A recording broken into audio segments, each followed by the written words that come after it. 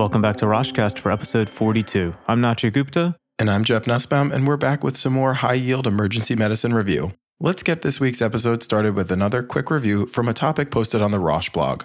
Let's talk coarctation of the aorta, commonly seen on the in-training exam and important to know for your clinical practice as well. How does coarctation usually present in neonates? As the patent ductus arteriosus, or PDA, closes, the neonate will present in heart failure and shock. Well, that's a scary start. And what's the main chromosomal condition associated with coarctation of the aorta?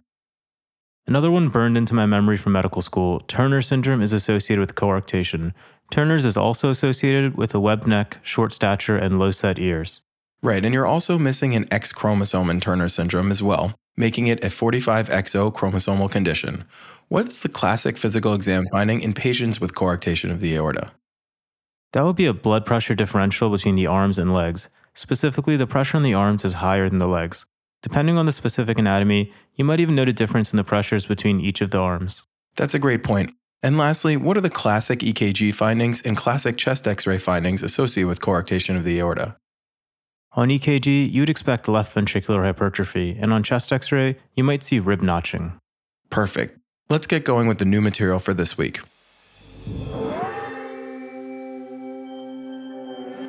You're up first. Which of the following is typically seen in Korsakoff syndrome? Is it A, cerebellar dysfunction, B, long-term memory impairment, C, ophthalmoplegia, or D, recent memory impairment? Really important and probably underdiagnosed, Korsakoff syndrome is a chronic neurologic disease caused by a thiamine deficiency that typically presents with impairment of recent memory formation, or choice D. Yep, Korsakoff syndrome is also referred to as alcohol-induced persistent amnestic disorder. In addition, patients often exhibit apathy and confabulation, and while it's similar to Wernicke encephalopathy, these are actually distinct syndromes. And many patients will have both at the same time. Up to 80% of those with Wernicke syndrome also have an underlying Korsakoff, hence Wernicke-Korsakoff syndrome.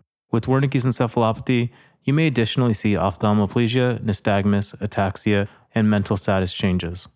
And the treatment for both is thiamine and magnesium. In those with Wernicke syndrome, the ophthalmoplegia and nystagmus often respond within hours to thiamine administration, whereas the ataxia and mental status changes take days to weeks to improve.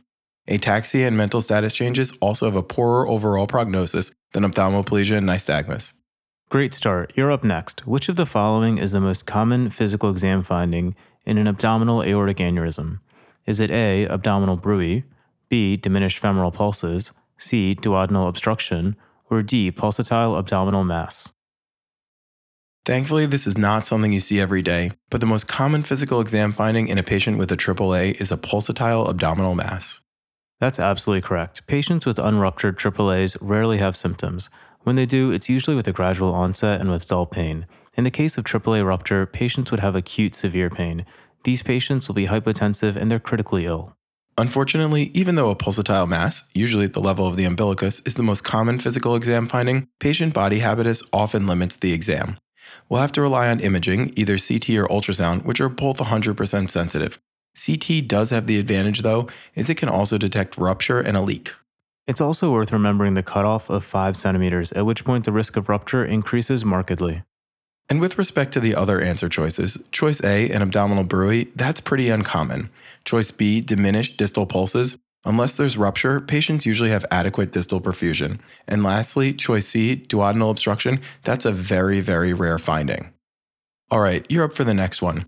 A 24-year-old woman at full term presents with rupture of membranes and contractions. Sterile exam reveals a crowning infant with a visible cord. After elevating the fetal head, what management is indicated?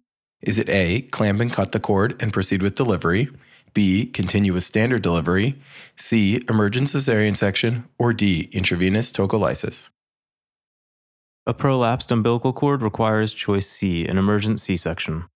That's right. When the cord precedes the delivery of the fetus, pressure from the presenting parts of the fetus, which is usually the head, compress the cord and disrupts the fetal oxygen supply.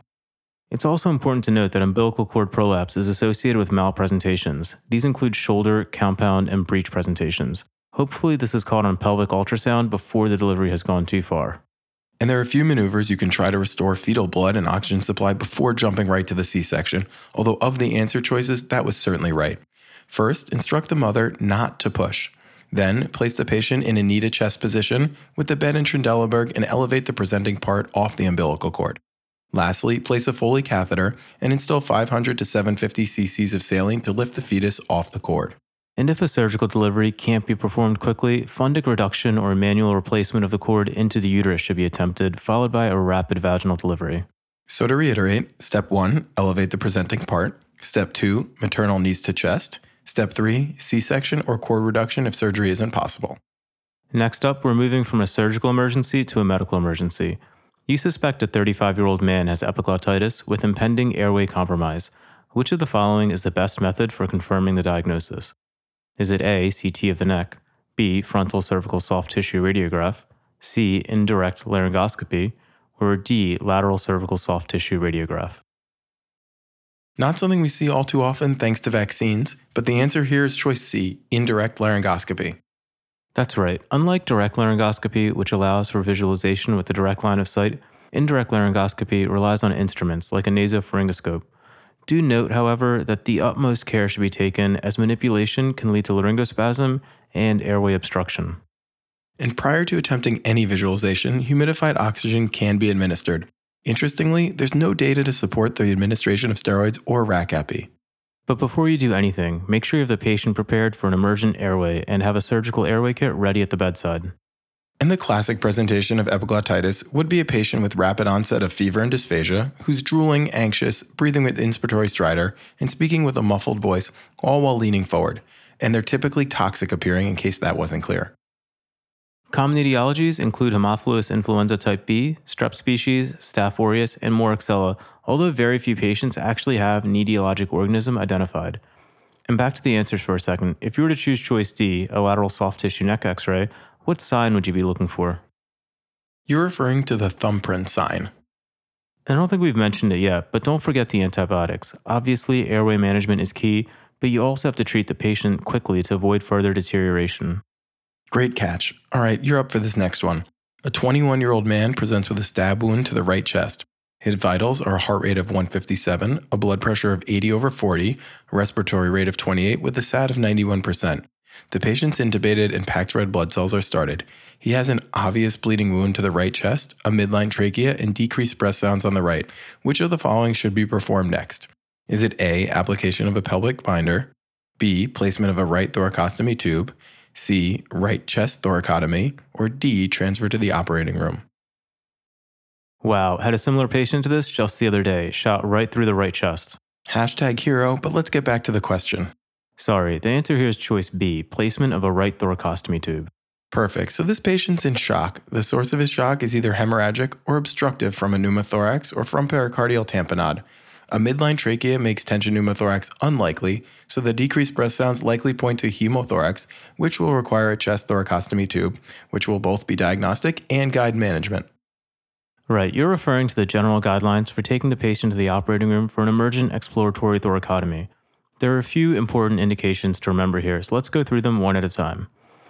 Number 1, initial output of greater than 20 milliliters per kilogram. Number 2, output of over 200 milliliters per hour over the first 3 hours. Number 3, persistent bleeding at more than 7 milliliters per kilogram per hour. Number 4, increasing hemothorax on chest x-ray. Number 5, persistent hypotension despite adequate blood replacement with other bleeding sources ruled out. And lastly, number 6, further decompensation despite initial response to resuscitation. Right, and we covered this back in episode 21 as well. It's definitely worth a revisit. And those criteria you just listed were for an OR thoracotomy. In ED thoracotomy, choice C, that would be indicated in a patient who loses vitals en route to the hospital or in the ED itself.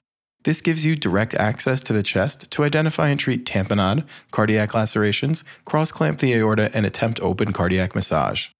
Lastly, for choice D, transfer to the operating room, this patient is too unstable and should be managed further in the ED prior to transfer. The last thing you want is for the patient to expire on the way to the OR. And one last point before you get to the last question of the episode. ED thoracotomies have an exceptionally low survival rate, just 7.5% overall. This speaks to just how sick patients have to get before undergoing this procedure. Wow, 7.4%. I don't know if I'm surprised that that's too low or too high. Moving on to the last question for the episode. A 65-year-old man with a history of hypertension presents with left-sided weakness beginning 2 hours prior to arrival. He has a blood pressure of 155/85. His CT scan shows a small intracerebral hemorrhage. Which of the following therapies is appropriate? Is it A, antihypertensives to lower mean arterial pressure by 25%, B, head of bed elevation to 30 degrees, C, neurosurgical evacuation, or D, prophylactic anti-epileptic drugs? In the setting of an intracerebral hemorrhage, it's important to consider both airway management and maintenance of adequate perfusion, with choice B being part of the latter, so I'll go with choice B, head of the bed elevated at 30 degrees. Intracerebral hemorrhage is responsible for 10 to 15% of all strokes, with a whopping mortality of 50%. They're typically caused by hypertensive vasculopathy and amyloid angiopathy. Hemorrhages usually occur in small penetrating arteries in the regions of the basal ganglia and thalamus. And treatment for small intracranial hemorrhages, as you mentioned, is supportive. The head of the bed should be elevated to 30 degrees, and normothermia, normocarbia, and euglycemia should all be maintained. And as for the other answer choices, choice A, lowering the MAP by 25%, guidelines currently recommend only lowering the blood pressure when the systolic approaches 160 to 180, or a MAP over 130. As most patients with ICHs have chronically elevated blood pressures, lowering the BP may decrease cerebral blood flow and potentially worsen outcomes. Choice C, neurosurgical evacuation, in most cases that does not improve outcomes either. Evacuation or catheter drainage may be beneficial in those with progressive neurologic deterioration or those with cerebellar bleeds. And lastly, choice D, prophylactic anti-epileptic drugs, they don't improve outcomes and may even be harmful, so they certainly aren't indicated. And let's quickly review symptoms associated with stroke locations before we close out with the rapid review. With hemorrhages in the putamen, what symptoms would you expect? Hemorrhages in the putamen would present with contralateral hemiplegia and sensory deficits, as well as homonymous hemianopsia. What about hemorrhages in the thalamus? Thalamic hemorrhages would present with sensory loss greater than motor losses. And pontine hemorrhages? Pontine hemorrhages present with pinpoint pupils, coma, and even decerebral posturing. And lastly, how about cerebellar hemorrhages? Cerebellar hemorrhages often present with vomiting, dizziness, and a cranial nerve 6 palsy. Perfect. Let's close out with the rapid review.